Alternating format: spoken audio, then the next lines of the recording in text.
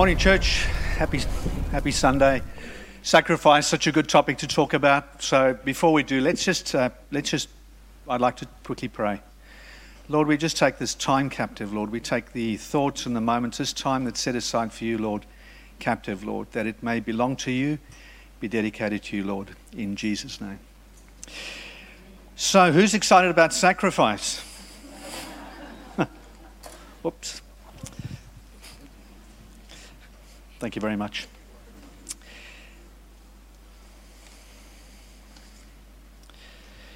So talking about sacrifice, the thing that you've got to think about immediately is tomorrow, which is Anzac Day, and the sacrifice that went on there. And it's interesting to think about sacrifice because it's something that's always better if somebody else does it for you. It's much more fun that way. It doesn't cost you anything. But if we turn to the second book of Samuel, chapter 24, verse 24. And the background of this is that David did a census in Israel and wasn't allowed to do a census.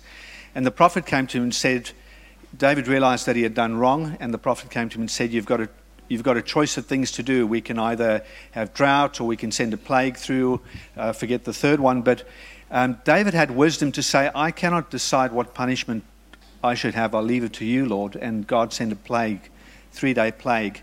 And as the angel of destruction came along and was destroying people, he stopped at the Jebusite's house, and David was going to build an altar there. And the owner of the land said, no, let me pay for it. It's my land, I'll pay for it. And David said to him in verse 24, but the king said to Araunah, I will buy from you that part for a price. I'll offer a burnt sacrifice to the Lord my God, that I will not offer a burnt offering to the Lord my God that cost me nothing. So the first thing about sacrifice is there's no such thing as sacrifice if it costs you nothing. If you're going to sacrifice something that costs someone else something or it's got no price, it's not a sacrifice. And the question that I have to ask is, do we need a sacrifice as Christians? Has it all been done for us on the cross? And we can just live in it. And that's an important question, because it's easy for us to say, Christ has been my sacrifice. I don't have to do anything. And it's true. It depends on you, on what you want to do. So let me explain. If we think about our soldiers that are in the Defence Force and the Anzacs and those who have gone before us, they sacrificed. And we tend to think the sacrifice is to be something big like Victoria Cross or running into bullets or doing something amazing. But they sacrifice the minute that they sign up and say, I'll serve in the Defence Force. They lose their identity. They lose their ownership. They belong to the government. They belong to the Queen, actually. They serve the Queen as the head of the state. They enroll. They lose. They swear allegiance. I'll be faithful to my service as a military person. They learn to follow orders. They don't have a choice to say, I'm not going to do it. If they get given an order, there's no negotiation around an order. As much as it may seem terrible or unfair, they lose their own will. And the important thing that differentiates a soldier from a normal civilian is that they wear a uniform. They have to take off their civilian clothes, however comfortable they are, and they put on a soldier's uniform. And I wanted to add this in, it's a bonus, is that when they get the uniform, they don't get a rank with it. The rank is given to them by the authorities in the Defence Force. They can't go into the Defence Force and say, I'll be a soldier and I think the rank of general will be just fine for me, thank you very much. That's not their choice. That gets given to them by the authorities. A civilian, for example, is they can do whatever they want. They don't have to wear a uniform. But I want us to turn to another scripture, and that would be in Matthew 22, verse 11. And this is the parable of the wedding feast, and the master of the wedding sends everybody out and says, go wide, invite the people to my wedding. And they didn't come, and he invites all the other people, and they come in, and you can read it. But in verse 11, everybody's come to the wedding. They've come and ready to celebrate, those that have come. But in verse 11, Matthew 22, verse 11, it says, But when the king came in to see the guests, he noticed a man there who was not wearing a wedding robe. And he said to him, "Friend, how did you get in here without a wedding robe?" And he was speechless. And the king said to his attendants, "Bind him hand and foot and throw him out into outer darkness, and there will be weeping and a gnashing of teeth." So I want to talk about this uniform, this concept that as we sacrifice ourselves, we change our uniform, we change the clothes. We need to take off the old garments. In Hebrews 12, verse 1, it says, "Cast away all the things that hinder you in the race." Get rid of the sin that is holding you back. And it's in this context that I want to say, what are we doing as Christians? Are we prepared to sacrifice our identity and who I am and what I am, my way, my obedience, the thing I want to do, and I want to submit it to Christ? And I really want to encourage you in that today, is to say, I want you to consider your position in terms of what you're wearing. The person at the wedding guests was obviously, wouldn't have been, I expect, smelly and stinky. He would have been clean, but he's wearing the wrong clothes.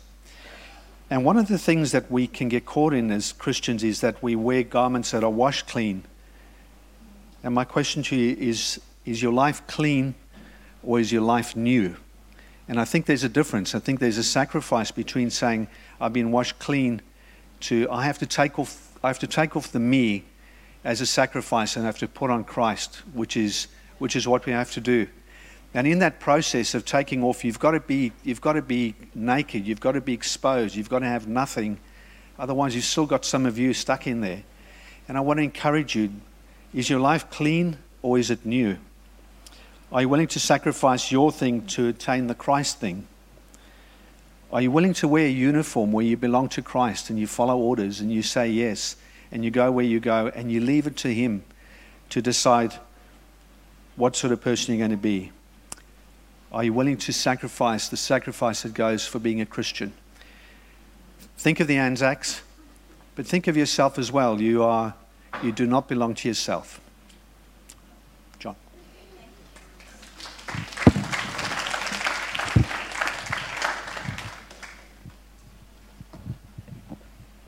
Thank you, Colin.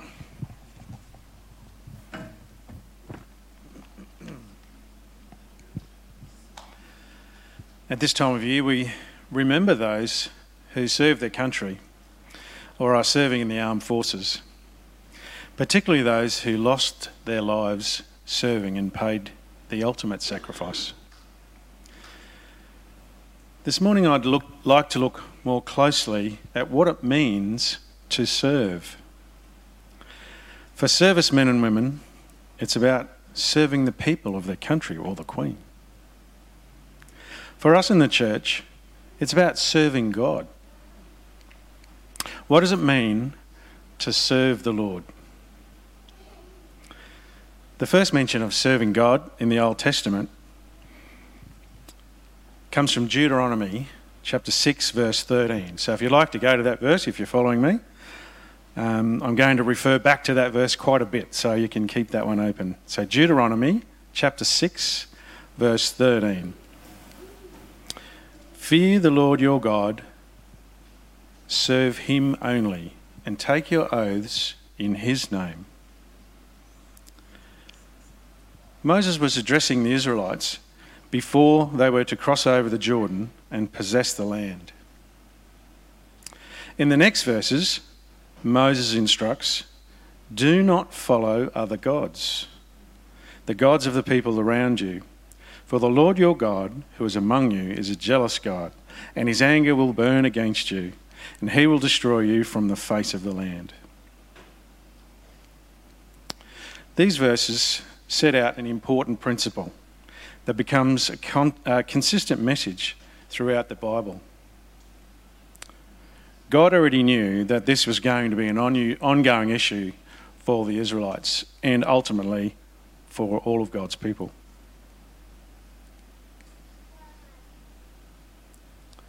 When we look back at the history of the divided kingdoms as we look through the two books of Kings, we see that this is a constant problem. The northern kingdom went off and served other gods and never came back to serve the one true God. The southern kingdom went through this toing and froing Under a good king, they'd serve God. Under a bad king, they'd serve other gods. Then they'd come back under a good king and serve God again. And ultimately, they served other gods and were taken into captivity by Nebuchadnezzar to Babylon. When they served Yahweh, the one true God, things went well. But when they served other gods, things went from bad to worse. These other gods of the people around them included Canaanite gods like Ashtoreth and Baal, gods of the Moabites, the Philistines, the Egyptians, and gods of the Babylonians. It was a straightforward choice. Serve God, serve other gods. And the Israelites had made a commitment to serve the one true God. But ultimately, they could not maintain their commitment. So now if we fast forward to the New Testament, it's interesting that the first mention of serving God in the New Testament is when Jesus quotes that very same verse after being tempted by Satan in the wilderness. It's in Matthew 4:10. Jesus said to him, "Away from me, Satan, for it is written, worship the Lord your God and serve him only." The next time Jesus talks about serving God, he takes the same principle and applies it to the context of his day. In Matthew 6:24, Jesus says, "No one can serve two masters. Either you will hate the one and love the other, or you will be devoted to one and despise the other. You cannot serve both God and money." Jesus is still referring to the same principle in Moses' instruction, do not follow other gods, the gods of the peoples around you. But he knew that the gods of the people around us change as the culture changes. Jesus specifically mentions money, and I believe he was implying that money had become a god for some people in that day. What about today? Would you say that money is one of the gods of today? What other things do we worship and serve? Sport? Celebrities? Personal appearance? What about this one? Oh, wait a minute.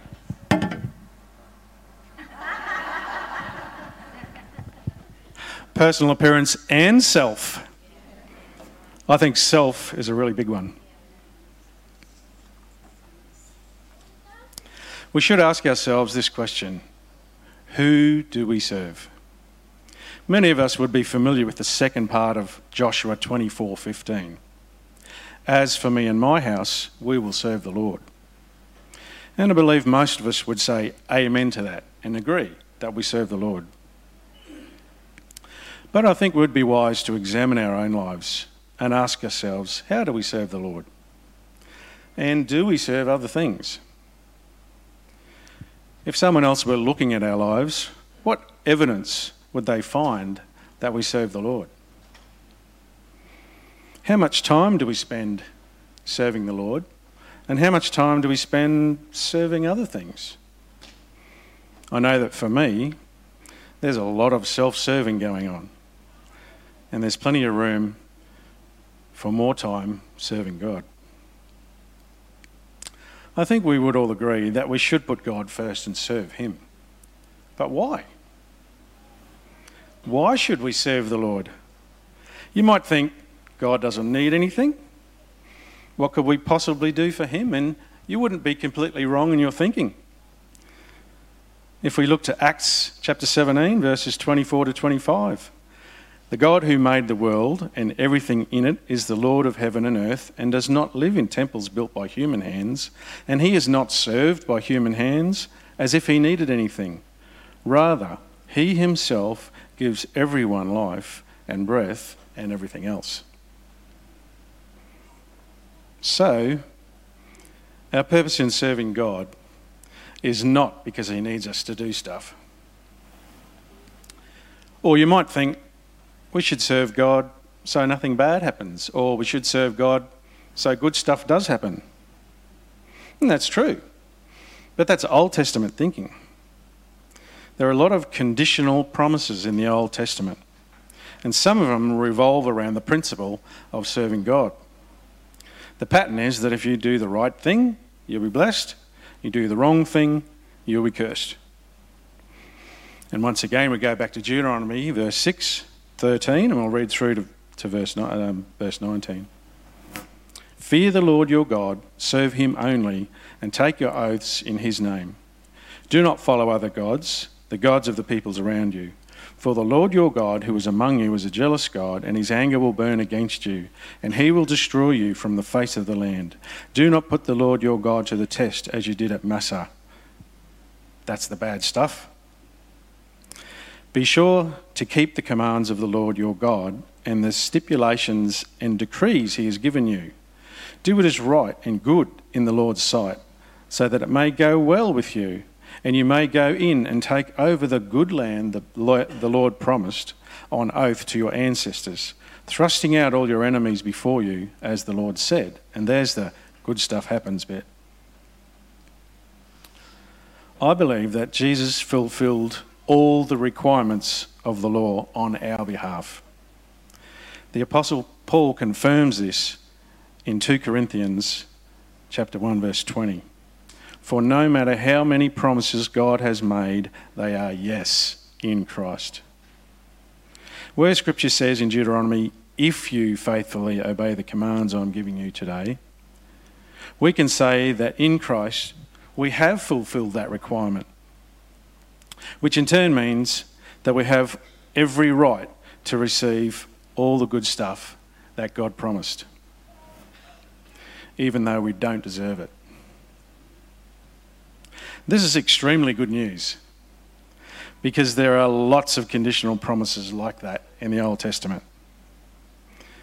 And that's only part of the good news about Christ, about what Christ has done for us. The good news about Jesus Christ really is good. So all this means that we don't need to try to please God by serving him. He's already more than pleased with his son Jesus. And if we are in Christ, he's more than pleased with us too. Our purpose in serving God is not to try and please him, nor is it to try and get the blessings and avoid the bad stuff, because God's already pleased. And we already have every right to receive all the good stuff anyway.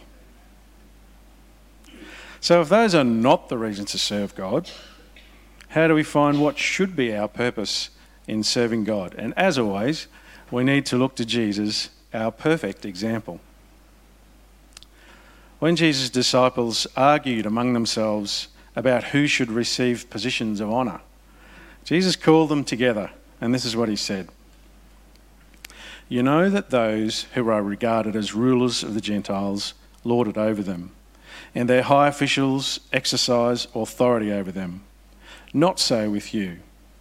Instead, whoever wants to become great among you must be your servant, and whoever wants to be first must be slave of all. For even the Son of Man did not come to be served, but to serve, and to give his life as a ransom for many. In demonstrating what it means to serve, Jesus demonstrates what love is. Serving God is loving others. Romans 5, verse 8. But God demonstrates his own love for us in this: while we were still sinners, Christ died for us. John 13, 34 to 35. A new command I give you: love one another. As I have loved you, so you must love one another. By this everyone will know that you are my disciples, if you love one another. Romans 12:10. Be devoted to one another in love. Honour one another above yourselves. So my point this morning is that we have to be real about serving God. Let's not pretend that it's about anything else other than loving one another, loving those around us, regardless of circumstances or whether you think they deserve it. Let's be patient with one another, kind, not self-serving. Let's be truthful with one another, but only in the most loving way. Love never fails. When I think of the servicemen and women who put their lives on the line for our benefit, I wonder about whether we deserve their commitment to do what must be done. For those who lost their lives, did we deserve such a precious gift? Probably not, but they did it anyway. I'll leave you with this one last verse. John 15:13. Greater love has no one than this, to lay down one's own life for one's friends. Thank you.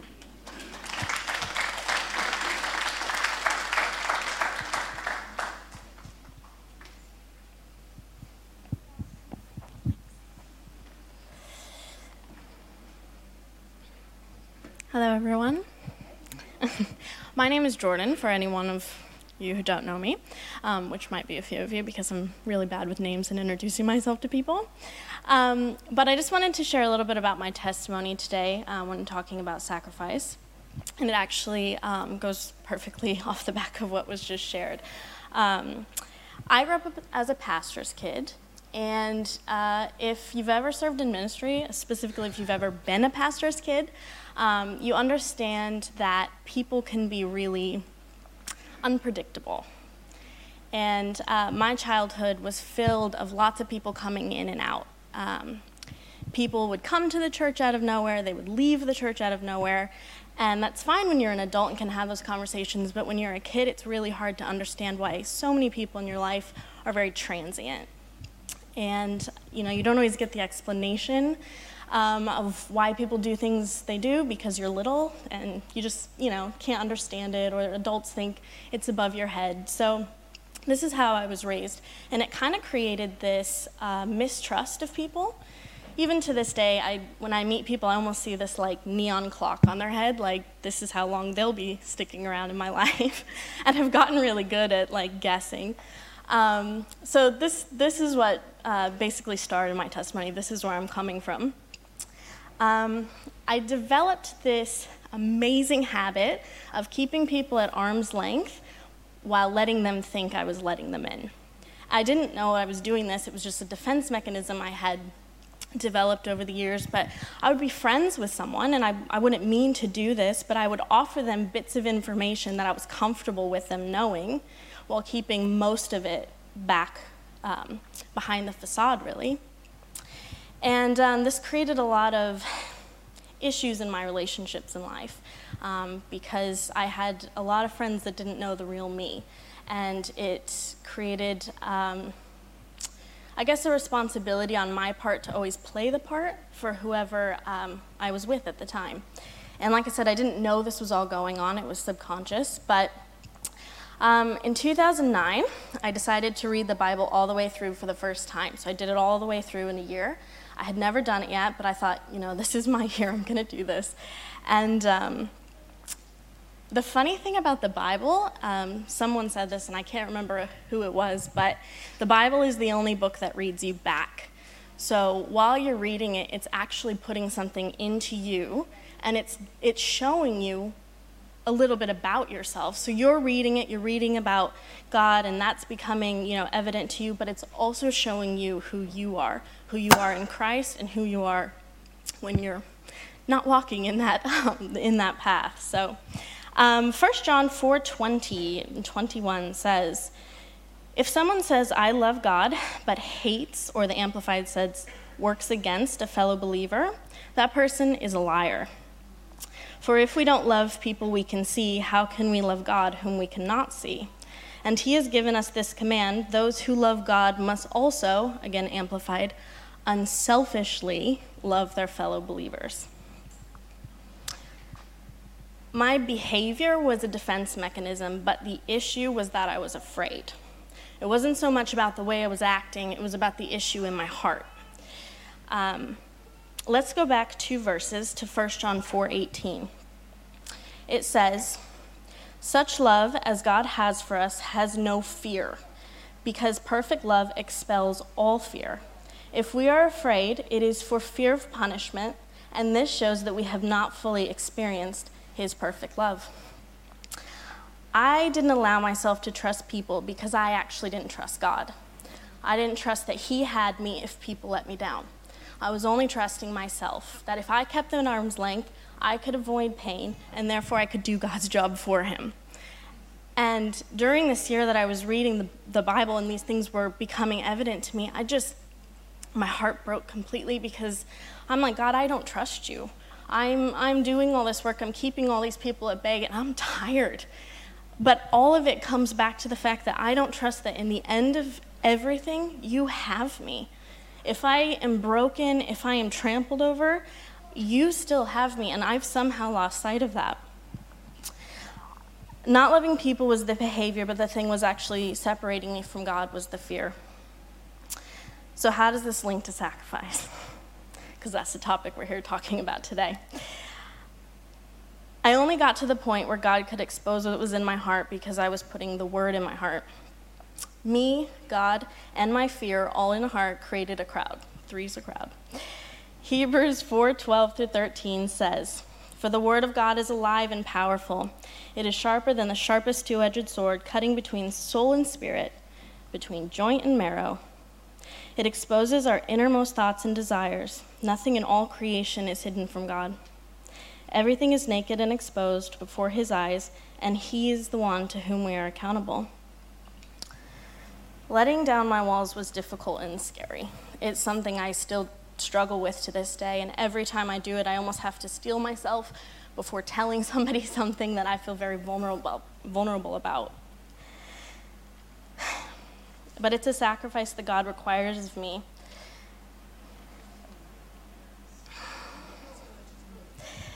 The fear of being deserted keeps me from allowing myself to experience his perfect love.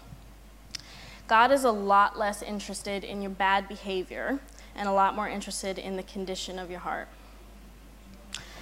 When it comes to sacrifice, I think a lot of times we think about the things we have to give up.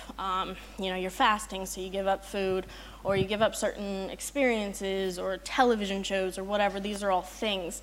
And there are times and seasons for that, but those are never the point. It's never the point to give something up. It's always the point that there is something in your heart that is causing you to act that way, causing you to, indulge in certain things, and that's the thing that separates you from God. It's not the actual act of whatever it is that you're doing. And I believe as Christians, God requires that we take a look at that thing in our heart that is standing between us and the Lord and his perfect love. Proverbs 4:23 says, of course, "Guard your heart above all else, for it determines the course of your life." That's the NLT. I have a second testimony to give today. Like I said, I'm a pastor's kid, and I was very heavily involved with my parents' church back when I lived in the U.S. And we had just moved buildings, which we know about here. And I was the administrator of the church. I had planned to be in New York City for a week, and then we got the lease on the building, and my dad said, "Look, it'd be really good if you could come to this church service," and I did not want to because I very rarely got a break. But I thought, you know what, fine, hopped on a train, was there for our inaugural service, and I didn't get to sit down the whole service. As you can imagine, there were fires everywhere I was putting out. So I had about 5 minutes that I actually got to hear the sermon. And my father was talking about Peter walking on the water. And I literally heard this little snippet in Matthew 14:28 where Peter says, "Lord, if it is you, bid me come, I will step out onto the water." That's a paraphrase. But in that moment, that word just got highlighted to me. I had this Holy Spirit moment where I was like, that's the reason I was here today, There was nothing about the service that couldn't have gone on without me, but that one moment, the Lord was trying to get something through to me. And it was this. The wind and waves are really scary, whether they're imagined, whether they're real. All of us have them in our lives, whatever it is, whatever yours looks like, you have them. But if the God of the universe is the one bidding you come, you can walk all over them. It doesn't matter. If he's the one asking you to do it, you can do it. All of those things don't matter. And it melted me to the core, because I'm like, God, it is scary what you're asking me to do. It is scary to get out there, and I'm afraid, and I don't want to open myself up because I've been hurt in the past, and it's not fun. But I know that if I keep my eye on you, I can get out of the boat. I can do it because you're the one asking me, because you're the one protecting me, and in the end, I'm walking toward you. I think today, with all of the speakers, the thing that maybe came through, the thread, I guess, that came through today was that sacrifice always requires something from you. It's never easy, and it's always costly. But it's always about God getting something to you rather than from you. There is always something on the other side of sacrifice that is better for you. God is always asking for things that are holding you back, that are hindering you, keeping you from either the relationship with him or your calling, your destiny, the people next to you. There's always, when God requires it, is always something that's holding you back. And it can be scary, it can be painful, it can be costly, but it is always worth it if God is the one asking you to come. Thank you.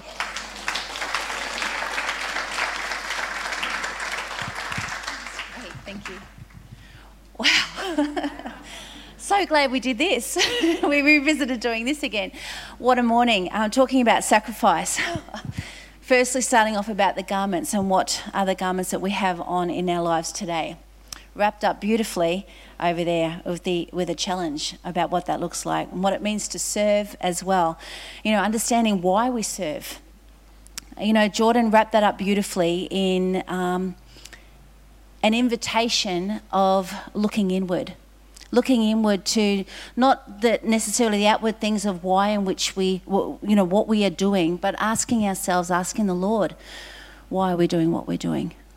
So this morning, if something has been revealed to you, if the Holy Spirit has tapped on the doors of your heart, then I don't want you, if you can come, Sonia, I don't want you to miss out. Thanks, Tara. I don't want you to miss out on an opportunity to bring a sacrifice to the Lord this morning. An opportunity that maybe God is speaking to you. Maybe God is revealing something to you that you need to come again. And maybe you've done this 1,000 times. But this is a new day, and his mercies are new every single day. So I want to, we're just going to go through the last song that we did. And as we do that, why don't we stand? And we invite the Lord to search our hearts, to search our lives. And in doing so, if the Lord has revealed or reveals to you something that you need to bring before him, then I want to invite you to come forward and do that this morning. Father God, we thank you that this morning we've been able to come around your word and be challenged by that word, Father God, to really look at our lives. And I pray, Holy Spirit, that we will become transparent before you. If there's anything in there that needs to be cleaned out, I pray, Holy Spirit, that you give us the courage to answer your call, to step forward, not because we think we need to or we should, but because you're calling us to. So I pray for an openness in our hearts, Lord, in Jesus' name. Amen.